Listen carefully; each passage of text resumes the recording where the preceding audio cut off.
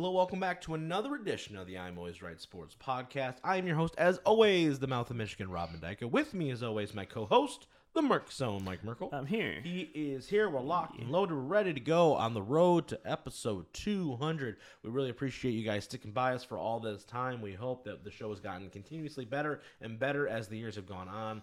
Really appreciate the support from each and every one of you. Whether you listened once, whether you've listened 1,000 times, we really appreciate it. Make sure you share out the shows every single week. We are available on all your favorite streaming sites. All right, that's enough shilling. We've got a loaded show today, guys. We've got the Al Avila firing and what does it mean for this Detroit Tigers team going forward. We're talking AEW and WWE news coming out of the week, right? We finally got the AEW Trios tournament going on. We've got Triple H creative direction. He keeps delivering bangers, so we're going to keep talking about it. We've got Lions' first preseason action as well as episode 1 of Hard Knocks out there, so we're going to talk about that a little bit. And then to end the show, the last division in football, the AFC West positional rankings we're going to get into next week. Mike, are we doing NFC? We're doing NFC division winners rankings. Yes. And then the following week we're going to do AFC, and then we're going to do who's the best roster in football is. That's going to be our picking every single game week. Yep, exactly. So lots of good stuff coming your way, guys. Really appreciate all the support. Thank you for sticking with us here as we get ready for another awesome NFL season for your Detroit Lions. But let's jump in, Mike, early here. Let's jump on the baseball field here. Al Avila, after 22 seasons with the team, I think 7 as general manager. I think 2015 was when he was hired. He's gone. This season, as we've talked about previously, has been nothing but short of an absolutely unmitigated disaster. The injury bug has not helped. I will throw that out there. I can't imagine losing 3 of your best players pretty much immediately after week 1. But this season, clearly a waste of time. No real point in watching Tiger baseball right now. Al Avila's gone, right? You make a couple big signings, right? The Rodriguez signing, absolute disaster. The Javi Baez signing right now has been hit or miss, to say the very least. Casey Mize gets hurt. Torkelson does not immediately become a Hall of Famer, so unfortunately for Tigers fans. But he's gone. And it's a move that I don't think a ton of Tigers fans were expecting during the season. Chris Ilitch making that move. And now this comes down to this is a humongous offseason for the Detroit Tigers, right? And what happens? We know now that A.J. Hinch is not going to be in the running to have like total baseball control, which is good. I don't really see the benefit in doing that. Give me your thoughts, though, Mike, on Avila getting the can. I think it's about time, quite frankly. I was a little bit shocked it happened during the season, though. Yeah, I mean, the season's a crapshoot anyway. Yeah, it really was. What was the difference? Yeah, it really was about time. I think they should have probably done it before the trade deadline because then at least maybe you could have but then you got to move some people. Yeah, it is what it is at that point. But I think it's about time that it's come. Yeah. Kind of like my point on Dwayne Casey a little bit from the Pistons. Yeah. I think it was just it's coming. Yeah. You're just kind of waiting for it to happen because I don't think they're going to be there long term. Right. And this team was finally at the point where we're going to be competing and not rebuilding anymore. Yeah. And then now they're just selling their whole team again. So I think it's just finally done for him to go away. Yeah. Say sorry. You kind of sucked. No offense. Let's get and the thing is too is right. So when he first got hired as GM, right, they go out and they do all these signings of the Jordan Zimmermans and all those type of guys. You go out there and it doesn't work, right? Clearly, you get swept. They didn't even make the playoffs. And then immediately from there, right, you sell off everybody, right? You sell off the Verlanders and everybody you can to go into this rebuild. And everybody, I think, in Detroit was like, okay, listen. We've had about a 10-year run here where we've kind of been in contention, right? A couple World Series appearances, ALCS appearances. They had a pretty solid run there. And then so when you go into the rebuild, you go, okay, listen, I get it. This is going to take some time, right? This is not going to be a very good baseball team. And I thought they started out right, hiring a guy like Ron Gardenhire, a fundamentalist through and through, right? Knowing you're not going to win a lot of games, we got to get these young guys ready. Mm-hmm. And now, but going into this offseason, right, you sign some bigger names, right? You're getting people out there. This is the time where you're supposed to have this super explosion, right? Competing for a wild card berth. You saw a lot of positivity coming out from last season going into this season. This year feels like, man, there's no pulse. There's nothing. Mm-hmm. There is not a damn thing that anybody's excited about this Detroit Tigers team right now. And so you've taken a massive step back or multiple steps back. So now it's like you got to like re-collaborate and be like, okay, we got to figure out what the hell we're going to do here. Mm-hmm. You can't go back into a rebuild. There's nothing to build. There's nothing to rebuild. You haven't built anything yet. So I'm not going to go into like names. I know people really want Theo Epstein, the guy who helped get the Cubs to a World Series, but then proceeded to completely demolish the team. So I don't really necessarily know if going into people, I don't think anyone's going to be all that noteworthy if we start going into general manager candidates a week after his firing. Yeah. But do you think that they need to go back and like take a couple steps back and try to trade some of these guys they just brought in? Do you think that they can salvage this team? I mean, where are you at with kind of the roster construction right now? Because I don't think they're not a super old baseball team. You have a lot of young guys playing a lot of innings for you right now. Yeah, I mean, I think this team just needs a big deep dive onto. Yeah. I think there's like 4 or 5 guys that I look at, and I'm like, okay, you got to keep these guys. Yeah. Everyone else, like you can keep like the Riley Greens, your Torkelsons, your Mize and your Skubals and stuff. Yeah. And even Skubal, I think, is a little iffy depending on your timetable of when you think you're going to be good. And I think the rest of the team is basically like, all right, it's fair pickings. If you want to trade out a lot of these guys for picks or whatever, I think it's the move. Yeah, I don't know. I don't really think there's a lot there. Yeah, I think this hiring is going to be extremely important for the future of the team, right? Because it's a new direction, right? So I'm not necessarily all that in bed impressed with Chris Ilitch as an owner so far. I think he's kind of sat around and been like, no, this is totally fine. I think it was an easy move to bring in Steve Yzerman, right? So clearly that was an easy one. So he's kind of putting his feet up when it comes to the wings. Mm-hmm. And I don't think he wanted to make this move. I really, really don't. I think this was something that came from everybody was like, listen, dude, this team is drowning. You have to make this decision. Like, even if we don't have an idea of who we want to hire yet, you have to make this move. Mm-hmm. Like, we can't go into a whole nother 5 years of this crap. So I think this decision was relatively forced upon him a little bit. So I'm not overly confident in what he's going to do and he could shock me, but he has not spent like the owner where like his dad was, where, you know, he went out and he was like, I'm going to be aggressive. I'm going to go get the guy, right? Mm-hmm. I'm going to go get Scotty Bowman to go lead us to a Stanley Cup, right? I'm going to go get Jim Leland. I'm going to get Dave Dombrowski, and I'm going to give him the money and the tools necessary to build me a freaking championship team. Mm-hmm. I don't know if Chris Ilitch is willing to do that. I don't know if Chris Ilitch is that guy. So I'm patiently waiting. You know, he opened up the pocketbook this year for a couple guys, and it really hasn't panned out, which scares me because it's like, well, I opened up the money. We signed Javi Baez, we signed Rodriguez or whatever, and it didn't. And what did it get us? It got us 4th place in the AL Central, and you go, yeah, it's kind of, I think, hard at times to be like, yeah, maybe we just stay the course, and you know. Maybe injury luck doesn't hurt as bad. So a little nervous for the future of the team. So we're going to be keeping our ear to the ground on that, you know, as the potential candidates emerge and all that good stuff. And obviously when they hire somebody, we'll talk about it. We'll go through their resume. But just an interesting thought. 22 years. Go. Just you like that. You go. Good job. Goodbye. Gone. Yeah. See you later. Have a good time. Yeah. We had a fun run. Sure. I can't even say we had a fun run, actually. No. You're not even on that? No. All right, because I didn't believe it when I said it. No, he's poop. It's fine.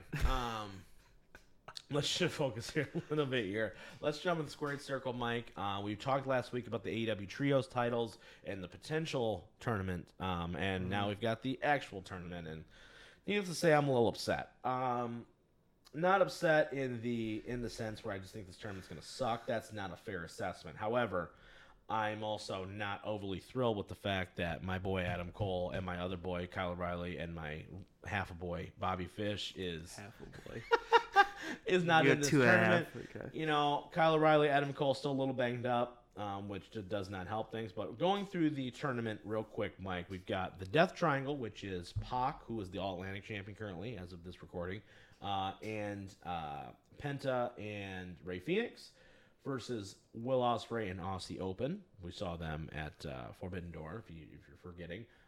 The next contest is Andrade, Dragon Lee, and Roosh versus the Young Bucks and a question mark mystery partner who was Brandon Cutler, supposed to not be Adam Page based on AEW Dynamite. On the other side of the bracket, we've got the House of Black versus the Dark Order with Adam Page in their corner, question mark. And then the last one, clearly the best one of the bunch, we have the Trustbusters. I'll give you 5 seconds to look up who that is. Versus the Best Friends. So 8 teams here. I think one half of the bracket is stacked, and the other half of the bracket is doggy doo-doo outside of one team, really. If Brody Lee, God rest his soul, was still here, I think the Dark Order would be a much heavier favorite in this, but now they're not even on television anymore. So you've got 3 teams that really have no business being there, and then House of Black on one side, and then you've got nothing but bangers on the other. Okay, I want to get all this hate for the Best Friends. Oh, I'm giving hate on the Best Friends. I don't mind the Best Friends. I think they're fine. I just think they're like that elevated jobber tag team right now. Sure, but I still like them. Yeah, I think they're fine. Actually, let's rephrase that even more. Yeah. I like Orange Cassidy. Yeah, I don't really care for the Best Friends. I think he's once again, I think he's fine, but I don't have an issue with Orange Cassidy. I just think in this particular scenario, they're not a cohesive 6-man group, right? Like that's the part that I'm having an issue with here. So that's why I'm just kind of like, okay. They're a team where you can put them on television. People are like, oh look, it's Beretta, it's Chucky T, it's Orange Cassidy, and it's over. All right, cool. Thoughts on the bracket as a whole, and the fact that I'm still a little cranky that my guys aren't on it. Well, we've been known that you guys weren't going to be on it when they came out and said, I'm still hurt and I'm not medically clear. I said, well, that sucks. But if we have any faith in Tony Khan, you know you're going to get the match you want down the line. So we live and we die. Yeah. But like you said, I think one half of the bracket is absolutely just banger galore. Yeah. And then the other half of the tournament is fine. We'll be like fine / good, which will end up being a good final because whoever team, basically the top right of that bracket, one of those teams would be in the final, right. And I'm okay with both of those teams being in the final for the most part. Yeah. But yeah, I think it's gonna be fun. Yeah, I'm interested. Do you think that it's definitely Kenny to be their mystery partner? I can't think of anyone else it could be. Right. Like the only other name that even would pop into my mind is Jay White. Yeah. But they're doing their semifinal / final of the G1 on Wednesday and Thursday next week, and the Bucks first match is Wednesday. Right. If the Bucks first match was because like Ospreay and them have their first match, I think it's like the Wednesday after. Right. Like if that was the Bucks first one, then I could be like, okay, you could make the argument Jay White will come back from Japan the week after and do it, but like because the Bucks aren't part of the Bullet Club right now. Yeah, so exactly. They're in their own separate thing.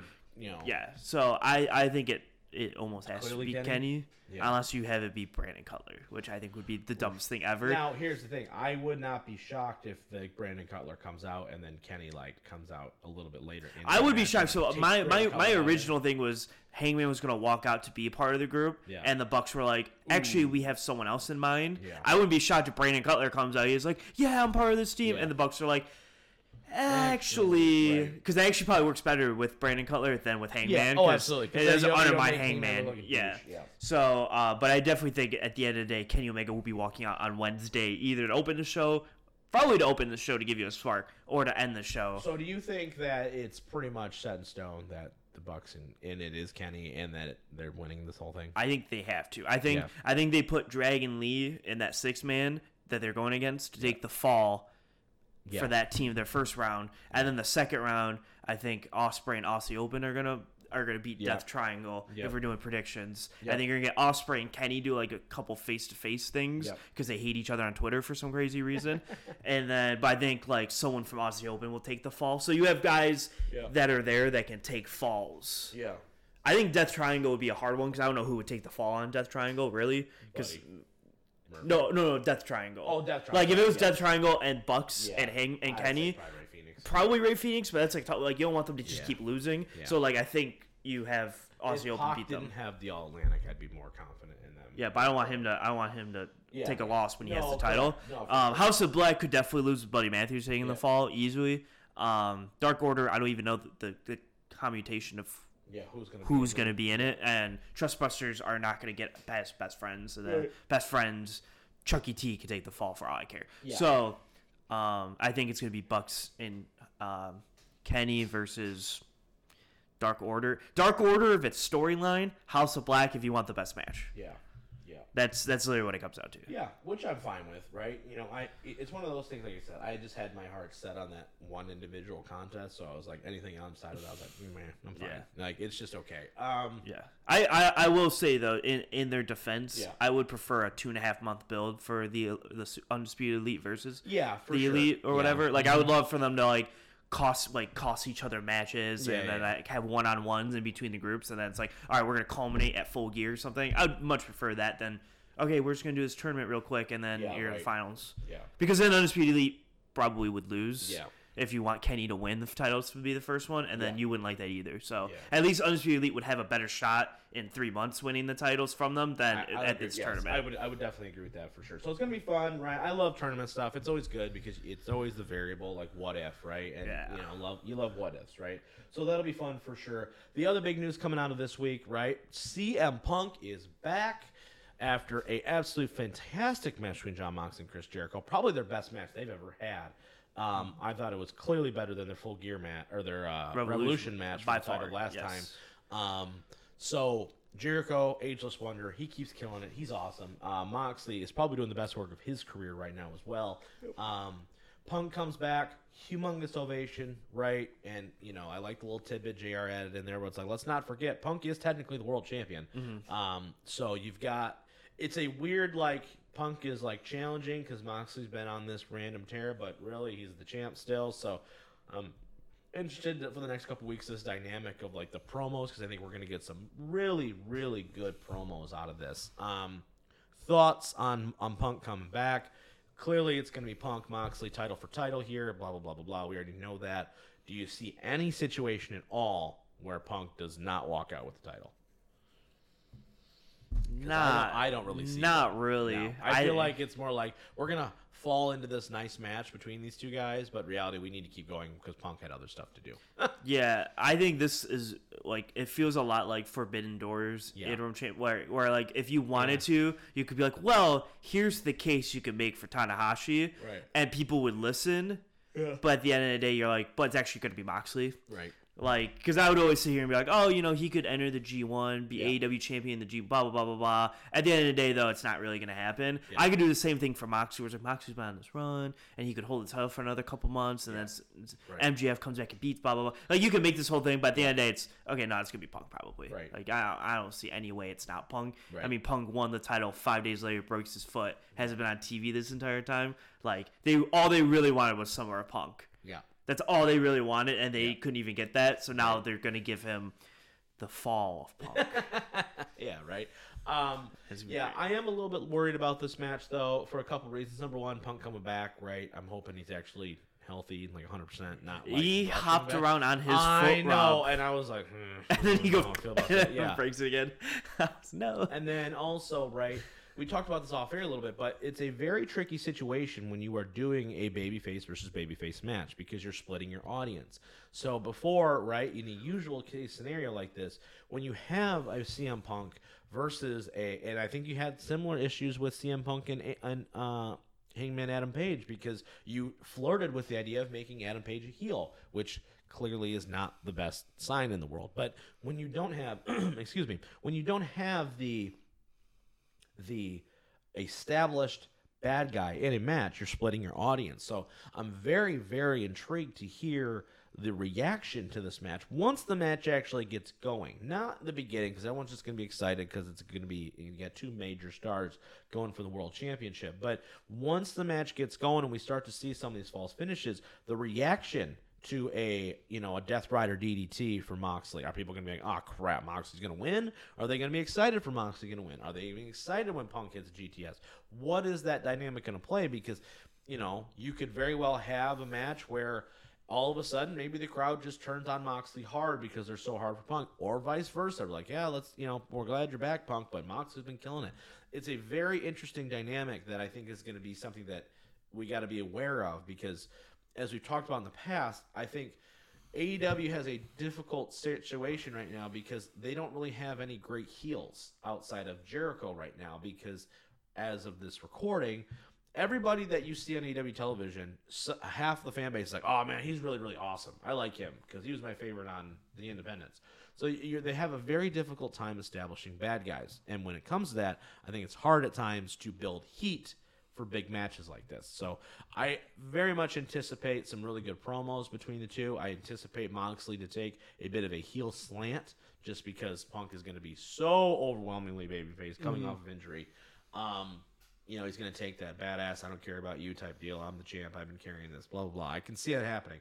I'm just interested to kind of see that dynamic with the crowd and how they react to this, because when it's Moxley versus Jericho, okay, everyone's very high pro Moxley here. Yeah. When it's now him and Punk, it's like, oh man, now what do I do? You know what I mean? Mm-hmm. Yeah. So it's gonna be a fun one for sure. I'm very interested to see, the fallout, and I think the build is gonna be really, really good. We got 3 weeks to the build. Pretty excited for that all the way through. Should be good. All right, let's just focus a little bit here. Let's talk WWE real fast here. We had another couple returns, right? Dexter Lumis is back. Hit Row is back. It just seems like everybody in NXT is coming back. It feels like in some capacity here. Had 2 phenomenal title matches on both Raw and SmackDown with the United States Championship, Bobby Lashley beating Ciampa, and Gunther retaining over Shinsuke Nakamura for the Intercontinental Championship. 2 phenomenal matches. They both had great video packages before. We've talked about this over the last couple weeks, Triple H's influence, but man, it really does, and we usually don't do weekly episodic reviews of things because there's just too much to cover. Mm-hmm. But man, oh man, does this feel like everybody is just like on a different level on their game right now. Like, I don't know what it is. I don't know if we're looking at everything at rose-colored glasses right now. But I am super, super hyped for Clash at the Castle based on what I have been seeing on Raw and SmackDown. Give me your thoughts just on that, because like we have had in the last 2 shows, you've had a really good United States title match that didn't include John Cena, so I can't remember the last time we had a good U.S. title match, and we had an Intercontinental Championship match that felt important, that felt like, man, I really am invested, and there's a clear directive. We need to make the United States Championship and the Intercontinental Championship mean what it used to mean. I don't know how you're feeling about it, but like I'm on cloud 9 because you know me, I'm a mid-card title guy, right? Like I'm an Intercontinental Championship junkie. That's who I am. So to see that championship to be placed on that pedestal and to get the time that it requires and not have and like I am okay with Ricochet challenging for the Intercontinental Championship, knowing that we're putting emphasis on the Intercontinental title and we're building Ricochet. Having Ricochet as Intercontinental Champion just cause, and him not being on television every week, that doesn't do me anything. You know what I mean? So give me your thoughts on that, because I'm really like I'm walking on sunshine. Yeah, no, I think it's been great. I think the biggest thing, especially with having Reigns being off TV a lot as the double world champion instead of just like splitting them, we really do need to split the titles back. But is having your mid card titles be emphasized? Yes, because I think and that was the biggest problem when Lesnar was gone. Yeah, well, we didn't do that. Yes, they didn't do that. Yeah. SmackDown did a little bit with the IC title when Lesnar was gone, but like the U.S. title has never been there, and so like when Lesnar was gone on Raw and the U.S. title doesn't really mean anything, then you're just like, oh, there's no point in watching Raw anymore. Yeah, right. So at least at the very worst now, you're like, at least you can go to Raw and go, all right, these U.S. title matches, right? Like I can be invested in the U.S. title. Or who is going to challenge Bobby Lashley? Right? Yeah, Bobby Lashley's like looking really good. He's the big guy on campus right now, so it's like we gotta go get that guy. Same thing with Gunther, which is really funny how like Vince McMahon was like, I want Ricochet and like small guys to be the mid card champs, and then Triple H comes in, it's like I want Gunther and Bobby Lashley. I was like, I thought that would be a totally reverse of how that idea would work, but that's fine. But I think they're both like perfect guys for this point where they're good enough. Bobby Lashley's fine. Gunther's really good in the ring, though. Yeah, you're not a Bobby Lashley. I'm not a Bobby Lashley guy. I think he's fine. But I think they're big guys who are... I think the big guy, small guy dynamic works really well with both of them. And so, like, Gunther versus, like, Shinsuke, when Gunther could just slap you up a storm, basically, is just awesome to watch. And same thing with Bobby, where he just overpowers you the whole time. I think those are good dynamics to have. They are mountains to climb, right? They're literally mountains of men, right? I cannot sing the praises enough of both guys, honestly. Like, I know you're not a big Bobby guy, right? And that's fair, and I can understand why. I think Bobby Lashley, in my mind, has kind of gotten that Miz treatment a little bit, where I have appreciated Bobby Lashley more now than I have in years past. And I think Bobby's doing some of the best work. Bobby Lashley's last 2 years in WWE has been his best run. WWE champion, United States champion, the Hurt Business, all that stuff.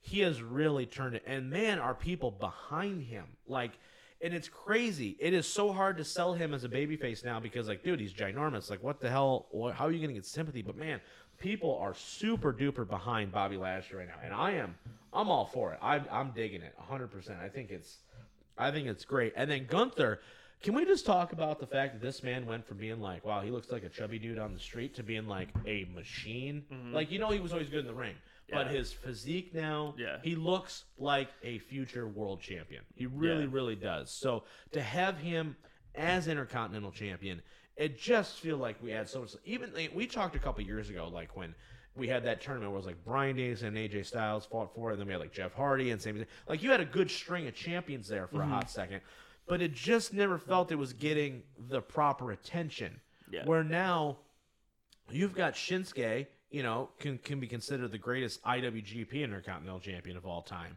and you know what I mean. Yeah. And then a former multiple-time Intercontinental Champion in WWE facing Gunther, and having this clash of styles where it's like, you got a clear babyface, you got a clear heel, and people are invested. And it feels like, man, I want to be the Intercontinental Champion. Not, we're going to have an Intercontinental title match randomly, and Ricochet's going to beat, Sami Zayn because of Johnny Knoxville. Like, it's just two ends of different spectrums where you go, the title is why we're having this feud. It's the championship that means something. I want to be the Intercontinental Champion. Reestablishing it as the workhorse title, as the Workers' Championship. All of those little things matter. And they're really starting to add up. And I am really, really hopeful that we get a United States title and an Intercontinental Championship match. I want to see the Intercontinental Championship in a prime position on a pay-per-view. When the hell was the last time we saw the IC title defended on pay-per-view? Now you're like asking me. No, seriously, remember? Like legitimately, wasn't at SummerSlam. Wasn't at Gunther, since Gunther or Ricochet was champion, has not defended it on pay-per-view. So Sami Zayn, when he was champion, I don't think he was then either. Maybe. Yeah, I could look it up, but that's yeah, we don't need to. But my point is this, right? The fact that we don't have that, like, what the hell? It's the second most prestigious championship in all of professional wrestling. Sorry, AEW fans, no offense, but the Intercontinental title from a historical standpoint is much more important than your World Championship as of this moment. But anyway, like, it's a big deal. So the fact that it hasn't been on television and that it hasn't been on pay-per-view is maddening to me, and I'm really hoping that changes at Clash of the Castle. How are you feeling about Clash of the Castle? We don't have a full card yet, obviously, but, like, are you like me, where, like, I am really excited to see this final card play out? Or are you kind of like still in wait and see mode a little bit?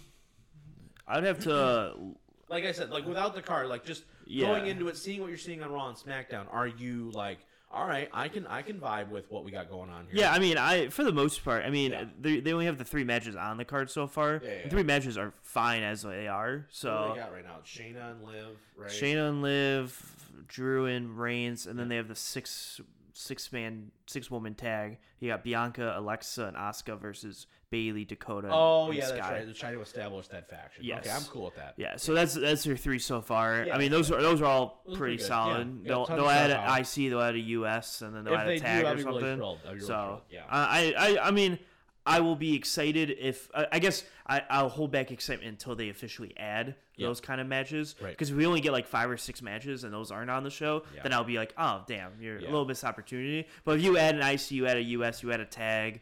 And also, let's talk about too, right? It'll be fine. They brought back Loomis, right? They brought back Hero. You know who else came back last week? Kevin Owens. Yeah. Kevin Owens came back, and he didn't just win a match. He didn't even have a match. He just destroyed Ezekiel, which super cool with that, right? But I think there's going to be a renewed Kevin Owens push here, and I am all for it because he looked like, I don't remember it, remember when he debuted in NXT in the first match he had, he beat C.J. Parker in like 7 minutes, right? And he just beat the dog crap out of him. That was how I felt they did that with Kevin Owens on Monday night, where it was like, oh, he just went through and dominated. Like, just completely just went through. He's like, we don't even have a match. He's just dead. Like, I'm just going to beat the crap out of you, right? Yeah. I am all for Kevin Owens once again establishing himself as a main event guy, because that is somebody similar to Rollins, I feel like, who can make something out of pretty much anything, and is another guy they should be leveraging pretty much immediately in a United States and world title picture. Like, 1,000%. 100%. Yeah, I'm all for it. So lots of good stuff happening in the wrestling world right now, man. It's an exciting time. Yeah. It's a renewed breath of fresh air, I feel like, since Vince retired. And as much as I will defend Vince McMahon for a lot of things, the allegations notwithstanding, you know, it definitely feels like there's a massive shift. Yeah. And that's super duper exciting. All right. Suck Lions here, Mike. Preseason, week 1 against the Atlanta Falcons. Falcons. I mean, result is whatever, right? I don't really care about wins and losses here. I just kind of want to talk about the first team. Yeah. Thoughts on the offense? They have one drive together. They go down the field, 10 plays, 75 yards, and a TD. You know, ran the ball extremely well, right? I think they averaged 7 yards a play defensively, right? They let Marcus Mariota just run all over the place, which was frustrating. You saw flashes from Aiden Hutchinson. I thought you saw flashes from like Aleem McNeil as well from an interior presence.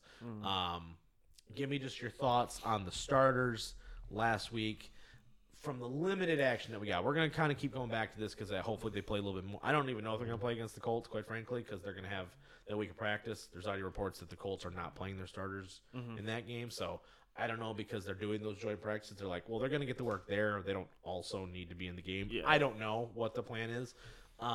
Just thoughts on the starters, both offensively and defensively, after the first week for the limited that we got to see. Yeah, I mean, I think it's exactly what everyone who is exactly was. Oh, the offensive line looks really good. Offense in general just looks like they can maybe be more competent. More improved, yeah. And then defensively is pretty rough, and we don't know who your linebackers really are, and your D line. You have like one really good pass rusher in Aiden Hutchinson. The rest of your D-line, you're just hoping find pieces for. Romeo Okwara probably won't be back for a while, so it's like... It's Charles Harris. So it's going to be Charles Harris, but it's like, we don't love Charles Harris. It's like, it's like 7.5 sacks. Can you repeat that? Yeah. Right? You're really banking on a lot, and Dan Campbell has said this, right? You're banking defensively on a lot of guys to take a big step forward. Yes. And that's always scary when you're like, I need like 7 or 8 guys to take a big step to be able to be a really good defense. Like, you're like, I hope Derek Barnes and Jeff Okudah and Owarrior and Tracy Wall, like, that's a lot of guys who are like, I need a good step forward from all you guys. I will say this about the defense, though, because I kind of came from that same sentiment that you're coming from, where I was like, I was really not impressed with the defense, right? Here's what I will say about this, though. I definitely felt like in a lot of situations, right, in that game, it very much felt like they were like almost overly aggressive, if that feels like anything, right? Yeah. Like I felt last year because they were kind of in that let's just hold the gap and not let penetrate. Now it was like they're sending blitzes, we're doing all these things, and it very much felt like we were like running by people. Like lack of containment, right, was a big thing for them last week, right? And to their defense a little bit, I'm going to be a Lions homer here for a second. They didn't really game plan for Mariota and, you know what I mean, like running all around the place. But at the same time, Campbell acknowledges, like, well, that's things that can be fixed. Those are lack of discipline things. We're like, we need to clean up the fact that we're not, setting the edge and having a contained rush and those sorts of things. I think it comes like split where it's like, yes, you didn't game plan like, all right, we're just gonna every play we're gonna sit here and contain and then attack. Right, like exactly. I understand that point, but also we are talking about like Marcus Mariota here. Yeah, like we're not talking like if they played like if for some weird wild reason Lamar Jackson was like playing a drive or whatever and he ran all over you, I go, okay, that's Lamar Jackson. Right. I expect that, and and you didn't game plan for it, so that's definitely going to happen. Right. But like Marcus Mariota, I think you could pretty much contain him. Yeah, I mean it is what it is. But I see it from both sides. Where I wish you would have did a little, especially the first 2 times he ran. Yeah, at least try to make the adjustment. And go, okay, maybe we contain just a little bit, so he's not just running. And he ran for like 3 first downs on that first drive, and I was like, come on. I do wish we could ask that question to a coach though, because I wonder how much of it was scripted, both offensive and defensive. Maybe there was just going to run cover 2. I want to try this coverage against this look, right? And I wanna try this blitz out, right? I want to see how this stunt works, right? Just to see. So I'm not trying to be an apologist here because I'm in total agreement with you. I think the defense needs to be better, and I am really looking forward to the joint practices this week against the Colts because the Colts are a team that are projected to make the playoffs, right? That they're on the upswing, all that good stuff. So I'm very interested to kind of hear reports coming out of that. But yeah, I just it was kind of a mixed bag for sure. Let's talk Hard Knocks real fast here before we get to the main event of the show this week. Hard Knocks. You watched it, right? Before I watched it twice. Okay, awesome, good. Thoughts on it because I really thought it delivered for me. Ooh. I really did, and here's why. Okay, here's why we're gonna be on opposite ends of this because I didn't like it very much. Okay, let me sell you on it. Okay, because I have a theory. Okay, I thought this first episode was everything that everybody in the world wanted to see, in the sense of I want to see Dan Campbell, I want to see these coaches, right, and I want to see the personality, right. I want to see Dan Campbell making these speeches. I want to see, AG and Deuce Staley going back and forth, all right? I want to see this ever famous now Aiden Hutchinson singing performance, right? And I think what that's going to now lead into is, okay, now let's get to more of the football stuff for the rest of this. It's like I feel like they front loaded some of like the quote unquote like not football aspects, if that makes any sense, right? Like they're like, okay, but we're now this week we're going to get the first preseason game. We're going to get some of that stuff of like going into we didn't go into the meeting rooms pretty much at all, like for any of the stuff, right? But we're going to go into the meeting rooms. We're going to see it. I just thought it was a perfect way to kick off because I don't think all people have ever seen out of Dan Campbell is his introductory press conference. So to get him kind of established, right, and to get that Jamal Williams speech and everything to kind of like set the tone. And I think the rest of the next 4 episodes are going to be a little bit more football derivative based rather than just getting quotes and that type of thing. Yeah, I think my biggest problem with the episode came down to I just feel like one, and this is just Hard Knocks in general. Yeah. I think just training camp footage is just not very good for TV. It's hard. Like it's hard. Like I think the Lions one is one of the better ones in terms because you have a lot of guys who are boisterous and are entertaining to watch. Yeah. Like the Dallas Cowboys one last year is rough because Mike McCarthy's boring. Yeah. None of the players are super entertaining. Yeah. So you're just watching them go, yeah, we have Dak Prescott and Ezekiel Elliott, and blah, blah, and I'm like, yeah, we get it. They're players, yes. Like at least they were trying to be entertaining with it. Yeah. But I think that's just a fundamental problem of the first episodes. I think once you get into the games and like the first 10 minutes is like, okay, we're gonna highlight Tom Kennedy, Jerry Jacobs, and this guy, and then you're gonna watch them throughout the game, and then the post game stuff of like, okay, this is what you did wrong. Yeah, this guy's on the bubble, blah blah blah blah blah. Exactly. Like that's the stuff that I find interesting is like how they break down certain players. In the games. Yeah. Like Tom Kennedy had a good game. The corrections. Yes. Tom Kennedy had a good game, so they're going to highlight, be like, all right, this guy might be on the wide receiver bubble. Can he have a good game? Then you go watch the highlights of whatever they show from the second half. He shines while Trinity Benson has a rough day. Exactly. And now it's like, oh, now Tom Kennedy jumps a spot in the depth chart. Now he might make the team. Trinity Benson might not. And now that's like the big story of the episode kind of stuff. I find that to be way more interesting than like Dan Campbell sitting around just making speeches and doing up downs. But so I feel like just like the first episode didn't really have like a direction they wanted to go. It just felt like they were just sound bites. Yes. Here's Aiden Hutchinson because he's probably the best player on the defense. Let's just throw it out there. He probably is.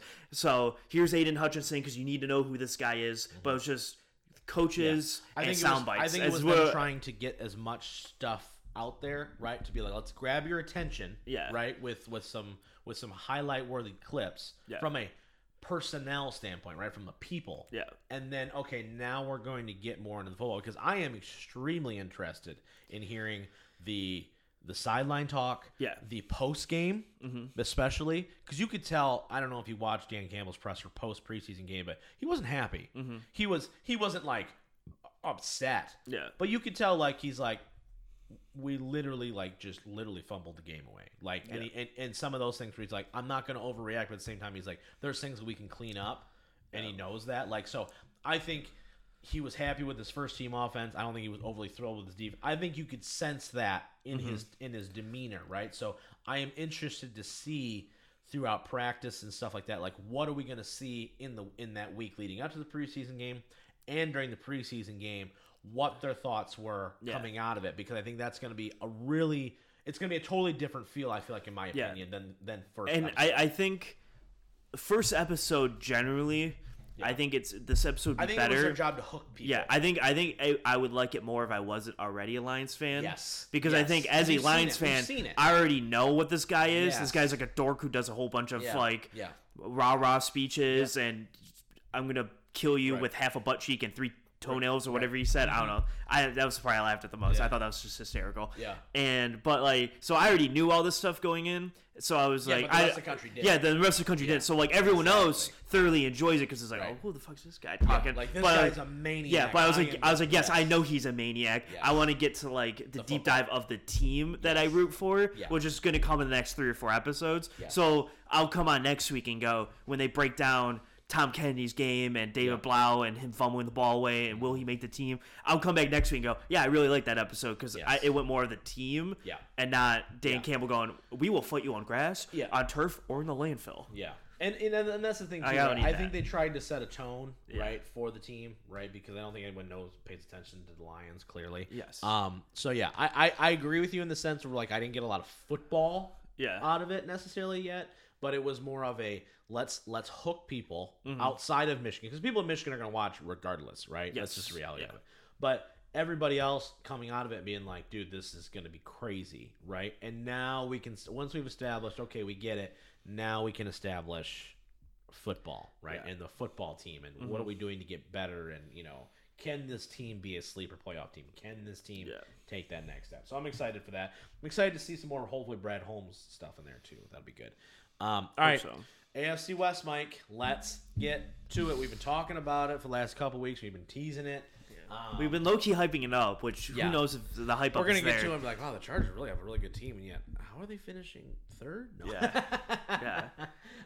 Let's get into but it, buddy. This is, I think you could argue, probably the best division. Oh, this is the best division in football. Well, in football, but like it's hard for me to think back and find a division that's like top to bottom better than this one. Like as like 4 team, like I think the NFC West a couple years ago would probably be as good as this division was. But normally there's never a division that has 4 teams where people are like, they might win 9 or 10 games or more. And like, you know what I mean? Like usually there's like 2 or 3 teams that are really good. Even historically back in like the 2000s and stuff. Right. Like usually there's not like, I don't think there's ever been a more competitive division. Yeah, really. On paper at least, this does. Like I think the NFC West 2 years ago when like Seattle was good, Arizona, Kyler Murray. Like I think that might have been the most competitive division when Stafford got, actually probably last year specifically. Yeah, last year specifically, I think every team going in, you thought these can all be playoff teams. Yes, and I think this one has the same feel to it. Yeah, I really hope we don't see that collapse out of one of these teams. Like Seattle got hurt with the injury bug immediately, right? So it took them out of the running pretty much quick, right? So like, I really hope that doesn't happen here. I'm extremely. If I had to make the early, there actually we'll get to that. I think there is a team that like they could lose 1 or 2 guys, and it's like a dumpster fire. Oh yeah, but. If the Raiders lose Devontae Adams, they're going to be in a lot of problems. Yeah, that or I think Denver loses 1 more person. I think they're out of the running too. All right, so we don't lose Russell Wilson. Yeah. All right, so we will hit quarterbacks first. Chiefs, Patrick Mahomes. Chargers, Justin Herbert. Yep. Broncos, Russell Wilson. Raiders, Derek Carr. The craziest part about this is you put Derek Carr at 4. And in almost any other division, he's at least he's probably a top 11, 12 quarterback at the very least. Yeah. And in any other division, he's at least 2. He's probably 2, if not 1. Right. In every other division, it just so happens that he has to play in this division, so he's 4. Mm-hmm. Yep, that's crazy to me. Yeah, so I would think I'd probably. So here's the question. Yeah, who do you have, Herbert or Wilson at 2? Because Mahomes is 1. Mahomes is 1, and I think I have Herbert at 2. You have Herbert right now at 2. Yes. Okay. So that's the tough one for me, because in one hand I go, yeah, Herbert's a freak. Yeah. But at the same time I go, Russ has got the historical, like, he's been able to elevate teams and stuff. I look at, like, the last, like, 3-4 years. Yeah. And I don't think Russ has done as much as you need to. For an entire season. Like, Herbert the last 2 full seasons has played really good ball. Right. Russell Wilson usually gets, like, half a season that he plays really good, and the other half it's bad. And, like, last year he was just hurt in and out of the lineup and stuff. So I put Herbert at 2 only because, like, you say historically, yes, it's probably Russell Wilson, obviously. But, like, the last 2-3 years, I would say Herbert is slightly better. All right, I'll go with that. Like here would be the question: taking age out of it. Yeah. If you traded Goff straight up for one of the two, which one would you rather have? Oh, I'd rather have Herbert, so I'd take Herbert too. Yeah. That's taking age out, like saying you had 3 years. That's a great way to put that though. Is okay if you had the choice right now to carry away your quarterback for one of these two guys, which one? And say you had him for 3 years guaranteed for the same contract. To do that. I think it's Herbert. Yeah. Because I think Russell Wilson and Herbert will play 3 years at top tier football. I just think Herbert's just slightly better. Right. Yeah. Now, if you said like next 10 years, okay, well, age. Yeah. Right. What's in Herbert? But I think it's Herbert no matter what. Absolutely. So I have Mahomes, Herbert, Wilson. Isn't that crazy? Derek Carr. That they traded for Russ and he's still the third best quarterback. Crazy. The crazy part is he went from second to third. Lions fans are always ones that set themselves up for disappointment. I already see people freaking out about losing to Atlanta in the preseason game, right? Mm-hmm. I can't imagine how Denver Bronco fans are going to feel if they don't make the playoffs. Mm-hmm. Like, oh my, like the place is going to burn down. Yes, they're going to burn the city down because like we just traded everything for Russell Wilson and we went 9-8. How could this be? Oh wait, this division. Like, I forgot. Yeah, we went 2-6 in the 2-4 in the division. Yeah. All right, running back rooms. This will be interesting. Clyde Edwards-Helaire is the leader for the Chiefs running back room. Yep. They've also got Ronald Jones too, I believe. Right, Ronald Jones. He's apparently on like the cut watch, which is crazy. Let me check. Yeah, they do. Ronald Jones is listed as their 4th running back here, which I thought was wild to me. I did not believe that. Yeah. Denver Broncos have Javonte Williams, Melvin Gordon III. Yeah. Those are the two big ones. Yeah, those are the two that will get any kind of minutes, I feel like. Yeah. Who are these guys? The Vegas Raiders. They have Josh Jacobs and Brandon Bolden, Samir White. They don't have Kenny Drake anymore? Mm-mm. Oh. He's in Arizona. Oh, yeah, that's right. Oh, I'm stupid. Yeah. I'm bad. I'm dumb, guys. I'm dumb. I suck. And then the Chargers obviously have Austin Eckler, who is a absolute PPR fantasy god if you could pull him. Yeah. And then Isaiah Spiller, who they drafted in the 4th round this past year, with Josh Kelly. Yeah. Okay, so let's go here. Let's go number one. Number one, I would put Josh Jacobs. Really?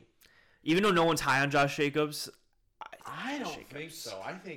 Geez. Okay. So here's the thing: I don't like. I guess Denver's room might be a little better. I like Austin Eckler the best. Yeah, Austin Eckler is really good. I think he's the best running back in the division. Yeah. Okay, that's fair. Yeah. Okay. Yeah. All right. My bad. Austin Eckler would be 1.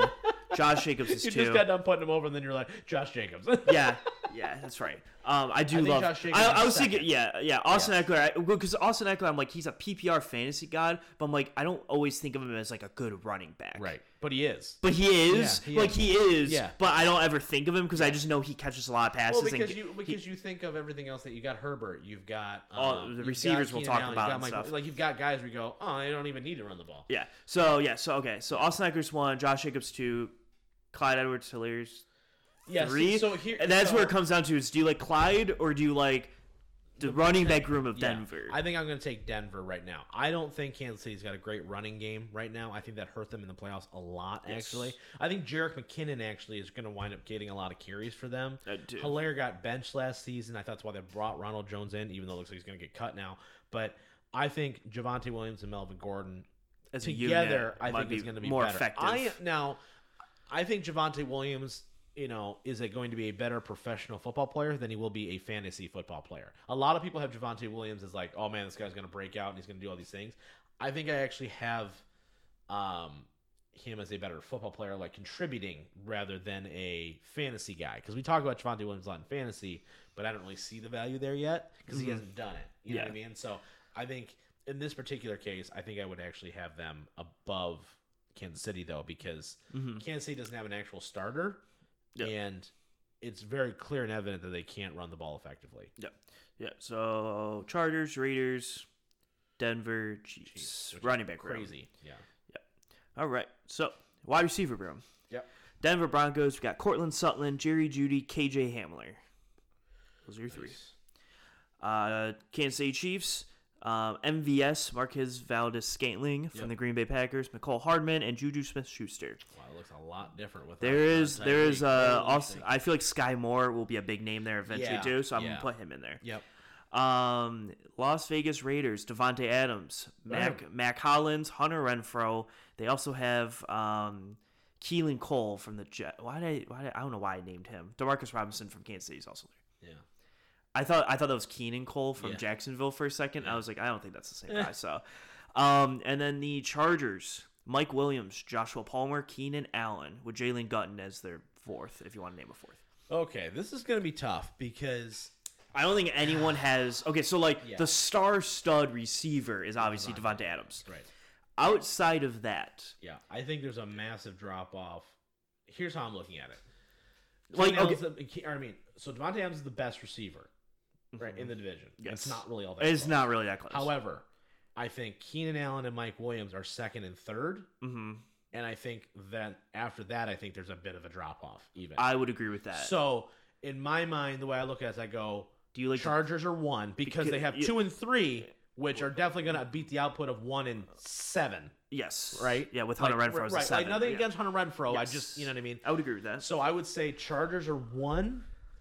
Do you like that? So here's where it comes down to is, okay, so say it's better, so I guess you have to decide on Chiefs and Denver. I think I slightly like Denver more because I like Cortland Sutton. Yeah. And I think I like Jerry Jeudy more. But every time I think of Jerry Jeudy, I also go, what also have you done? Right. And Jerry Jeudy doesn't do a lot. But he also had Drew Lock thrown to him, so that's a tough one. Yeah. So it kind of comes down to, I guess I like the 4 from Kansas City more than I like the 2 from Denver. Right. So I think I'm going to lean Kansas City over Denver. So then it goes down to, do I like the 4 okay guys from Kansas City, or do I like Devontae Adams? Like, if you were the Lions, which room would you rather have? Kansas City's or Devontae Adams plus guys? Oh, boy. I think that's really the way you have to look at it here. Mm-hmm. And I think I would take Devontae Adams and Hunter Renfrow. I think I would too. Yeah. And here's why. Here's my rationale. Especially the idea if I had Goff throwing to him, I'd rather have a star stud that can run slant routes and kill people. And here's another reason why too. I think Devontae Adams is a clear 1. Hunter Renfrow is a clear slot number 2, like it is Kelvin Johnson and Golden Tate. Yes, is really what it is. Yes, and with Kansas City now, you have the best quarterback in the division. However, you have to completely change the way you run offense. You don't have Tyreek Hill anymore. Now, McCole Harbin's fast as hell. Yeah. However, can't catch the ball. Mm-hmm. So you have to change. Juju Smith-Schuster, fine. MVS, fine. But they are not nearly the same as you had a couple years ago with Sammy Watkins and Tyreek. And McCole Harbin is the 3. So in a weird way, I think Kansas City's actually 4th because I don't think you've got anybody real. I'm looking at it. I'm not a big Juju guy. I'm not either. I'm not a big MVS guy. I think he's gonna be. I think he's an athletic dude.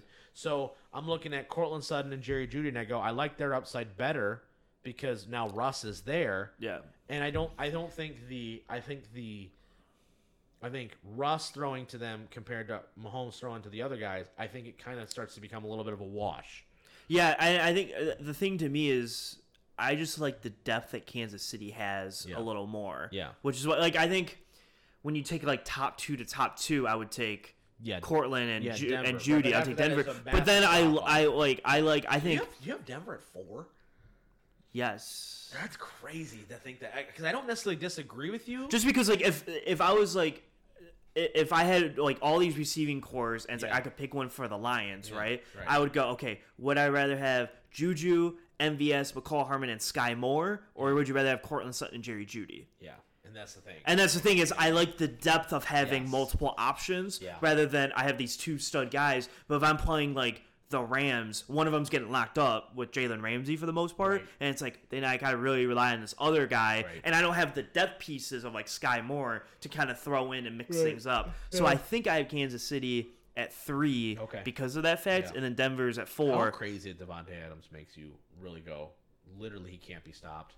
So he immediately is just himself. Yeah, just himself with a little bit of Hunter Renfrow in there. It is actively insane to me where you're just even if we play the Rams, well, Devontae Adams is going to pwn Jalen Ramsey. So it's we'll just take that. It's just a wash, and then you get Hunter Renfrow in there. Crazy. It's just crazy how good to start. And this thing, I did not want, going into this, I did not want to underestimate how good Hunter Renfrow is, because he's never a big stat guy, but he's very important to the team. He's literally a poor man's Golden Tate in a lot of ways. Yeah. I didn't want to undersell that because I didn't like it. The problem is that, man, there is not a lot of depth. So Kansas City's got the best depth out of anybody, I think.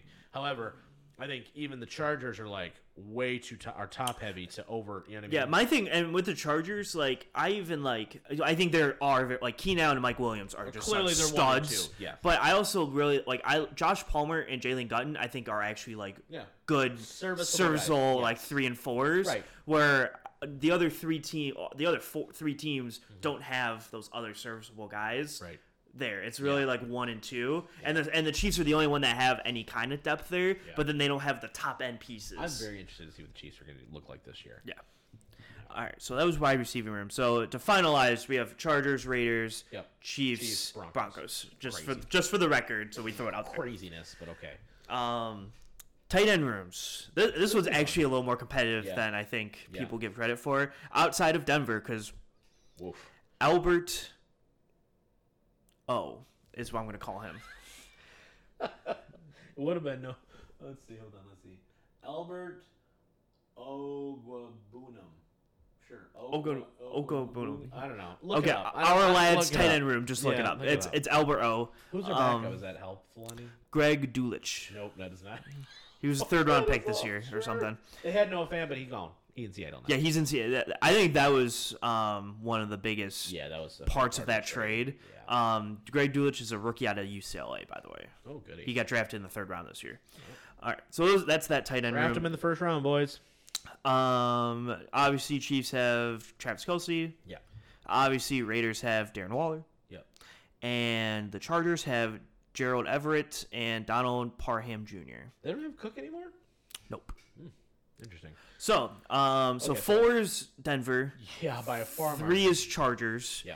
So now it kind of, I mean, Kelsey's 1 and Darren Waller's 2. Yeah. But I don't think top 4 in any list that you're going to put together. Yes. The 4 tight ends in the world are Kelsey, Waller, Kittle, Mark Andrews. Yes. However you want to rank them, that's your prerogative. Yeah, those are the 4. Those are the 4. And there's a relative drop off. Yeah. Then you get to the Hawkinsons, Dallas Goedert, Dawson Schultz. Yeah. Yeah, that group. But there's 4 clear guys. 4 guys. And 2 of them are in this division. So which is that's crazy. Fine. Yeah. All right, so we'll hit the offensive lines here. So left tackle to right tackle, this only is where the starters. Raiders, I think, are going to get hurt a little bit. So left tackle for the Broncos. Garrett Boyles. Former 1st round pick. Dalton Risner. Lloyd Cushenberry III. Quinn Menierez. Billy Turner. Where's Graham Glasgow? Graham Glasgow is listed as their backup left guard. What? Are you serious? Wow. That's crazy. Yep. Holy crap. They paid him a lot of money, too. Yeah. Now, obviously, I guess he could be a starter, but he's listed on this sheet as a backup left guard. Wow. Alrighty, then. Chiefs. Left tackle, Orlando Brown. Left guard, Joe Thuney. Yeah. Center, Creed Humphrey. Yeah. Right guard, Trey Smith. Right tackle, Andrew Wiley. Yeah, they got a pretty good O-line. That left side especially is That left side is stacked. The Raiders. Colton Miller, left tackle. Former 1st round pick. John Simpson, left guard. Yep. Andre James, center. Lester Cotton Sr., right guard. Alex Leatherwood, right tackle. Yeah. That did not sound as nice as I wanted it to. Alex Leatherwood was such a reach. My goodness, John Gruden, what were you thinking, bro? And then the Chargers, left tackle, Rashawn Slater. Left guard, Matt Fuller. Center, Corey Linsley. Right guard, Zion Johnson, 1st round pick from this last draft. Right tackle, Trey Pipkins III. Ooh, I like that a lot, too.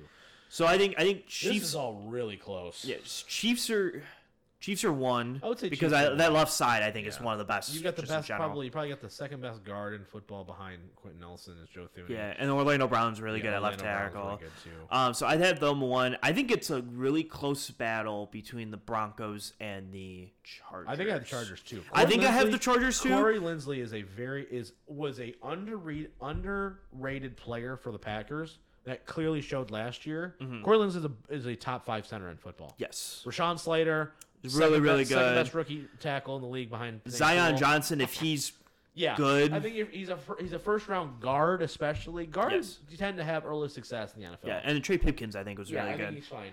I would have them 2. Denver's 3, and Raiders are pretty distant 4. They're tough. I think that's their biggest downfall offensively is they don't give Derek Carr time because of that offensive line. It's not gonna matter when you run slants all day, Devontae. Yeah, I guess not. And Darren Waller runs 5-yard ins, and I guess you don't really need it. But anyway, so we finished the offenses. How would you rank these offenses? I got the Chargers at 1. Chargers are 1. I think I'd probably have the Chiefs at 2. Chiefs 2. Yeah, I think I would have Bronco. Or no, here's where it gets hard. I think Raiders 3 and Denver 4. And that is the crazy part about this division is the fact that everyone now, when they traded for Russell Wilson, you're assuming they think they have a Super Bowl ready roster, and we could make the argument right now you have the 4th best offense in the division. That is insane. Insane to me. But the problem is that with the emergence of Justin Herbert, you've got the 3rd best quarterback, the 4th best receivers, the 3rd or 2nd best running backs, and the 3rd best line. Yeah. You're just average, like you're just in the middle everywhere. You don't have the best anything. While everybody else is like, okay, you can't say I got the best best quarterback, and best tight end, and best tight end, second best O line. Charged like second best quarterback, best receivers, best O line or second best O line or whatever, best top running back, and the top running back. You go. Raiders had the best receiver in the group with with a top 4 tight end, blah blah blah, and then like the Broncos are just like we're just treading water average right now. And you gave up so much to get Russ, and honestly I am so interested to hear the narrative about Russell Wilson after this season because if they don't win, it's going to be on him. And I go, man, but you put him on a team that you think is Super Bowl ready, but are they? Yeah. But are they really though? I guess. Here, let's give it 5 more minutes because we'll talk about this defense and see if the defense helps out. I don't think it's going to get any better for them or the Raiders, quite frankly. But let's go. All right. So defenses. This is going to be where the Chargers, I think, are going to pull away a little bit. Yeah. I do too. But we'll get there. We'll get there. I'm spoiling stuff. I want to preconceive anything that's true. here. My fault. Yep. But Chiefs are going to Super Bowl. Patrick Mahomes is Jesus. It's fine. So every Christian place ever just canceled us. It's yes, fine. I know. Oh boy. Okay, so we are going to go D lines, defensive lines. So I'm not counting anyone. If it's listed linebacker here on our lads, I do not put them in the D line conversation. I'm glad we do like an overall ranking. Yeah, because I think. Otherwise, I do think the only difference is I think both really good pass rushers for the Chargers are linebackers. Yeah. So that's going to hurt the Chargers slightly in this. But since we do the overall, I think we'll get the full picture of it. For so sure. D lines here. Let me make sure I'm done. All right. Denver Broncos, we got Draymond Jones, DJ Jones, and Deshaun Williams are your D linemen. Ugh. That's all terrible. I didn't like any of that. I didn't like any of that. Once again, coming back, right? You gave away Shelby Harris. That's your primary big guy. Defensive pass rushing DN. The Chiefs, George Karlaftis, first-round pick, left DN. Yep. Derek Nadea, left defensive tackle. Chris Jones, Frank Clark is your D-line. Pretty good D-line. Frank Clark. They also have Carlos Dunlap as a backup D lineman. They just signed him. They just signed him. Yeah, that'll be good. Good rotational piece. I think him and Frank Clark are going to wind up splitting snaps. Probably. The Raiders, you got Chandler Jones, Jonathan Hankins, and Bilal Nichols. Really? They have Max Crosby listed as a linebacker, huh? Oh, sorry. Max Crosby is a DN. I'm sorry. I not see him as a linebacker. Okay, Max Crosby is the other DN there. Yeah. Okay. Cleveland Farrell, backup defensive end, for anyone who wants talk about. Man, they could have had Josh Allen, not the quarterback, the pass rusher. Yeah, the pass rusher. Yeah. Isn't that crazy? Dude, what a weird... Mike Mayock, I respected so much coming out of that. Mm-hmm. And then he went and actually was the GM, and Denver was like, I'm just going to not rank people correctly at all. And then the Chargers here, Morgan Fox, defensive end, Sebastian Joseph Day, nose tackle, Austin Johnson, defensive tackle. Yeah. Not listing the 2 big names that you guys probably think of because they are linebackers. Yeah, technically pass rush not linebackers. So, with that being said, I think Denver is 4. Yep. In that list, I think Chiefs are 1. Yep. And I think that so I would have. Actually, I don't know about that. I might have the Raiders at 1. Chandler Jones, Max Crosby, Hankins. Do you like it more than George Karlaftis, Chris Jones, Frank Clark, and maybe Carlos Dunlap? I kind of want to say yes, and here's why. Okay. Here's why. You've got proven Max Crosby and Chandler Jones, where Frank Clark has not been nearly as effective in Kansas City as he was in Seattle. Mm-hmm. And Karlaftis is a projection rather than prove it. So going into the season, that's true. I think I would, and I think there's a reason why you signed Carlos Dunlap too. I think going into the season, I think Chris Jones is a beast for sure, but I think Chandler Jones, Max Crosby, name two dudes. Mm-hmm. That's a problem for anybody going into this. We're talking about, I think from just a strictly defensive lineman, I think it's Raiders, Chiefs, Chargers, Broncos. Okay. Yeah. Not saying the entire pass rush is going to rank that way, but there's the defensive linemen. I think that's the way. Yeah, Chandler Jones is a freak. Yes, I do think I would maybe put Chiefs at 1, but I think their depth is a little bit I think better. they're both. I think they're both flipped, and then I think Chargers at 3. And I also think I don't want people once again I don't want to undersell. I think Max Crosby is a top 20 pass rusher in the league right now. Yes. I really do. So he's a Pro Bowl guy. All right, linebackers here. Yeah, this is going to be rough. Denver Broncos, Randy Gregory. Yeah. Josie Jewell, Jonas Griffith, Bradley Chubb. Yeah, that middle used to be awesome, and it is not anymore. Kansas City Chiefs, Willie Gay, Nick Bolton, Elijah Lee. Yeah. Bolton from a high round pick for them. Yep. Raiders. Yep. Divine Diablo, Denzel Perryman, Trayvon Mullen Jr. It's okay. Perryman's not bad. The Chargers. Good God. Joey Bosa, Kenneth Murray, Drew Tranquil, Khalil Mack. All right, so Chargers are 1. Yeah, and it's not really that close. I liked Denver's outsides. Denver's 2. And then Chiefs are 3, Raiders 4. Yeah. Okay. Where the Raiders are really good defensive line-wise, their linebacking core is lacking a bit. Yes. Yeah. I would say let's do pass rush. Pass rushes. Yeah. Chargers are 1. I guess Broncos are 2? Yeah. I don't know. I still like the Raiders D line. I think in full. Over just Bradley Chubb and Randy Gregory. And the thing too is that you have 2 guys you're picking. Randy Gregory nor Bradley Chubb has stayed healthy at all, and I do think that has to play a little bit of a part of that. Is if I don't have consistency, oh boy.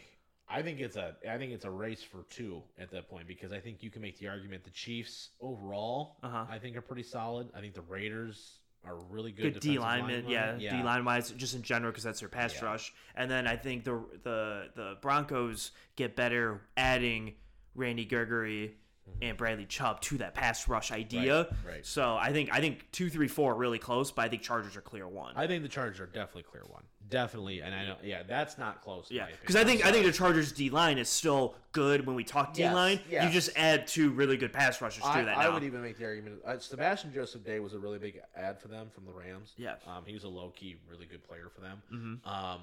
And I don't think people have any clue how good Khalil Mack is going to be this year. No. When's the last time Khalil Mack played on the opposite side of a top 5 pass rusher? No offense against Robert Quinn. Yeah. But Joey Bosa and Robert Quinn are 2 different animals. Yeah. What is Khalil Mack going to do with not double coverage? Yeah. The reports coming out that Joey Bosa and Khalil Mack are getting along and they're just decimating. Oh yeah. Especially when they run the 5 D linemen down. Yeah. It's like, okay, so you're just one-on-one-ing him. Yeah. Someone's gonna get. Joey Bosa is going. Someone's getting to you. Yeah. So, so that D line's gonna be scary. All right, secondaries here. So I think the Raiders are gonna struggle this year a little bit against them because of that. Yes. Secondaries. So we're gonna hit left corner, then safeties, then right corner. Yep. So Broncos, we got Patrick Surtain II, former first-round pick, Kareem Jackson, Justin Simmons, Ronald Darby. Oh, that's pretty solid. I mean, Darby's meh, but I like the secondary quite a bit. Kuwayne Williams is like the nickel back from San Francisco. Okay. Just to throw the nickel in there a little bit. Almost every team runs basically base nickel now anyway. So. Yeah. All right, the Chiefs. Rashad Fenton, left corner. The Rashad Fenton? Yep. Juwan Thornhill, Justin Reed, Trent McDuffie, L'Jarius Sneed, nickelback. Not a fan? Not a fan at all? You downgraded in every position. You got rid of Tyrann Mathieu to sign Justin Reed. I know he can kick field goals, but that doesn't mean anything if you can't cover anybody.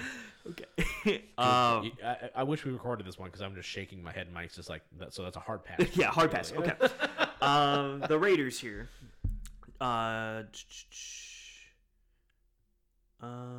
don't have a secondary. They do not actually have a secondary. Okay, so I messed up on the linebacker. So The Raiders only have Denzel Perryman and Divine Diablo as their linebackers. Yeah. I put Trayvon Mullins Jr. He's actually left corner. Yeah, okay. I just misread that. That's what I thought, but I was like, maybe I was thinking somebody else. Yeah. So Trayvon Mullins Jr. is their left corner. Yep. Jonathan Abrams, their safety. Yep. Trayvon Moehrig is their free safety. Moehrig, yep. And then Rock Ya-Sin is their other corner. Nate Hobbs is their. Not as bad as I thought it was going to be there for their secondary. They got some people that they need, like similar Lions, young guys like Jonathan, like Trayvon Moehrig is going to have to play a big role for them. Yep. All right. Now this Chiefs, or no, the Chargers one. My bad. Chargers one. Yeah. Wonder who's going to be first in this one. Left corner, J.C. Jackson. Safety, Derwin James. Safety, Nasir Adderley. Right corner, Asante Samuel Jr. Yep. Nickelback, Bryce Callahan. Backup corner, Michael Davis. Oh my God. Who was a starter last year? Oh boy. So Chargers are 1. Good Lord. Broncos are 2. Raiders. I think the Raiders are 3. I really do. I really do think that. I think the Raiders are 3, and the Chiefs are awful. Yeah, Chiefs are bad. The Chiefs are really not good. Yeah, that secondary, like that's where when I have this belief that Buffalo's gonna win the AFC. Yeah. If it comes down to Chiefs and Buffalo, yeah. Honestly, here's like going through. We've gone through these teams. Like, is Buffalo not just a better roster right now than the Chiefs are? Oh, absolutely. Like, it's just like the Chiefs got worse in the secondary and worse in the receiving core. Meanwhile, Buffalo went, I'm going to go sign Von Miller. And they keep their number one secondary. They their number one receiver. They've got Gabriel Davis, who's going to be on the rise. And Josh Allen's probably going to be MVP. And their secondary's always been good. Yeah. So Micah Hyde's going to pick Mahomes off twice. Just throwing that out there right now. It's gonna happen. Anyway, okay. So total defenses, I think Chargers are 1. Good God. Yeah, I think Chargers are 1. I honestly think I want to. Oh shit. Do you like the Broncos? I don't know if it's the Broncos or the Raiders for me. Yeah, and Chiefs are 4. Chiefs are 4, and it's not close. Yeah, their back 7 is terrible. Yeah, their front 4, I've always said, is really good. It's really good. Yeah.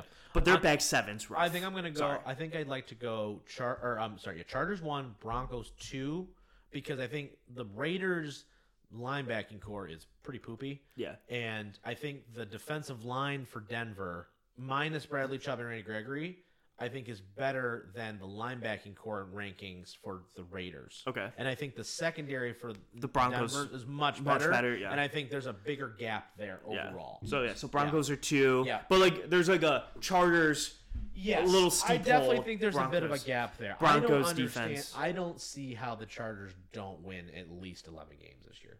Seriously. And I don't want to be like facetious. I know everyone, we're big Justin Herbert fans on this show, but even without him, like I'm being honest here for a second. The defense alone, you have a defensive-minded head coach. As long as he's not going for it on 4th and 8 from your own 10, I think you're going to be okay. If they don't go into the final couple weeks of the season in first place or tied, it's a massive letdown. Yeah, all the way through. And I think we really need to reevaluate both Brandon Staley and potentially Justin Herbert because I think those are going to be a little bit tied to the hip there. So. I think the Chargers are going to wind up. I think the Chargers are going to wind up being the team to win the division. I do too. I really can't. I cannot see how the Chiefs have not. The Chiefs have not gotten better. Mm-hmm. They've gotten worse. They got older and worse.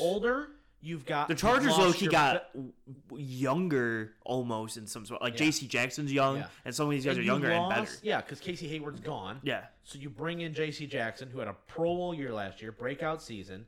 And you bring in a guy like Khalil Mack. If you're a Chiefs fan right now, I understand. You've got probably the best quarterback in football. Fine. If you want to make that argument. I would say Josh Allen's probably better right now, but that's, whatever. It's close. You have Mahomes. Great. But we have yet to see Mahomes take a team with so many flaws and take him over the top. We've never seen Mahomes without Tyreek Hill. Mm-hmm. We've never seen Mahomes have to come back from 21 down. Because defense just can't stop anybody. Well, actually, I mean, consistently. The Chiefs and the Packers to me have so many parallels where they cruise through the regular season and then they play good teams and all of a sudden everyone's like, wow, the Chiefs are really struggling out there. I wonder what's going on. You can't tell me you did not lose your best offensive threat and your best player in the secondary in the same offseason.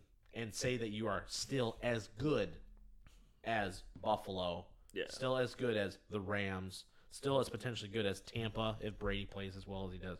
I don't see how you can do it. I just don't. I know Mahomes takes over a lot. It's the same thing with Green Bay and Rodgers.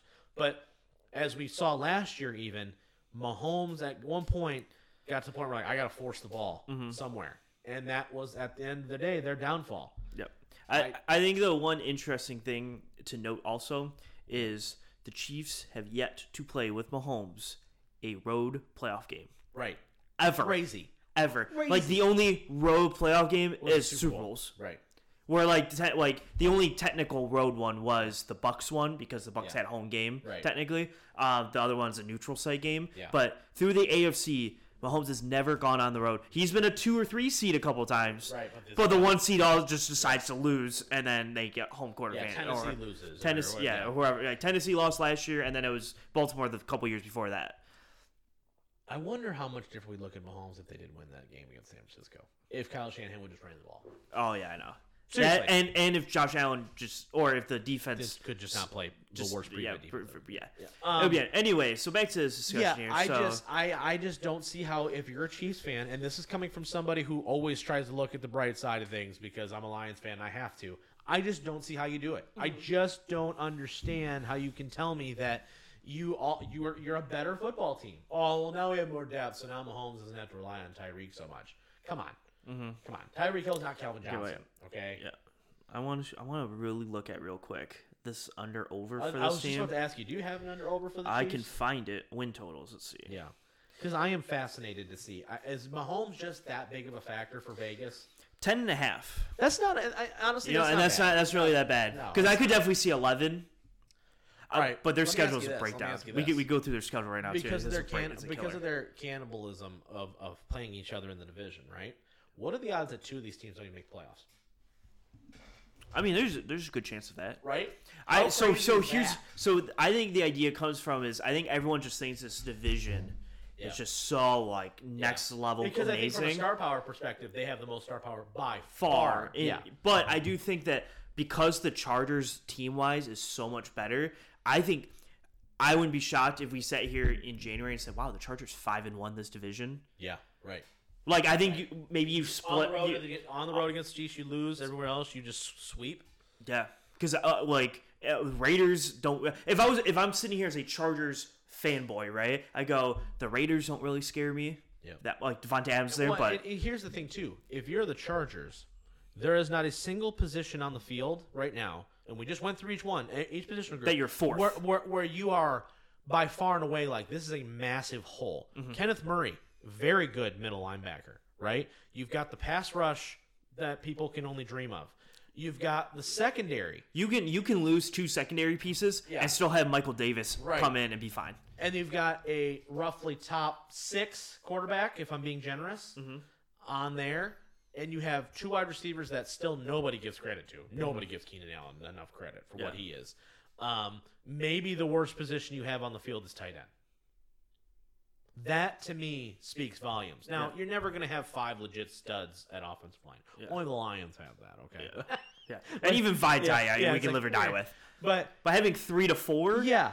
And you go, man, you've got a prime left tackle in Rashawn Slater. You've got a top 5 center in Corey Linsley. You've got a first-round pick playing guard. So you've got talent sprinkled everywhere. Yeah. I just don't see how the Chargers don't get it done. Yeah. So when I said going into this whole idea of going through all these rosters, I think the 2 best rosters are the Bills and the Chargers. I would agree. And people were like, really? And then you break down the teams and you go, find me your weaknesses in those 2 teams. Now I can't wait next week or 2 weeks from now to break down the 4 division winners because Buffalo's going to be in there. Yeah. So we go over. So the NFC, I forgot. So we have Green Bay in the NFC North. Yep. We have Tampa Bay in the NFC South. Rams. Did we say Eagles? Or did we say Dallas? Ooh. I have to go re-listen to that maybe. We're gonna have to go back. I think we decided Eagles. I think we did too. But now I'm like thinking of Dallas's team. I'm like, did we really do that? Because like Dallas is like not that bad. So I'm like, I don't remember which one we decided on. I still think it's the Eagles. I still think it was Eagles.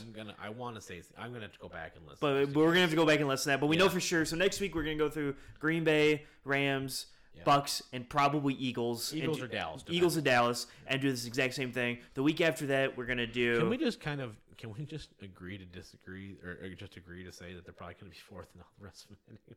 Eagles? Yeah. Next week. Quarterback, no. Receivers, no. It's gonna be tough. Yeah, so I'm just saying, I don't want to be. I think it is Eagles. I think their defense is gonna be better. I think the defense, because of the name value, I think was better. So I think we. Well, I gotta go back. We'll look. We'll have to double check the Eagles. Yeah. I was thinking of those teams as I was driving here. I was like, I think it was Eagles, but I don't remember because the division is so bad. I was like, I just don't remember which one we decided was best. Yeah. And then the AFC in 2 weeks from today, we're gonna be doing Baltimore, Buffalo. Wow. Chargers, Colts.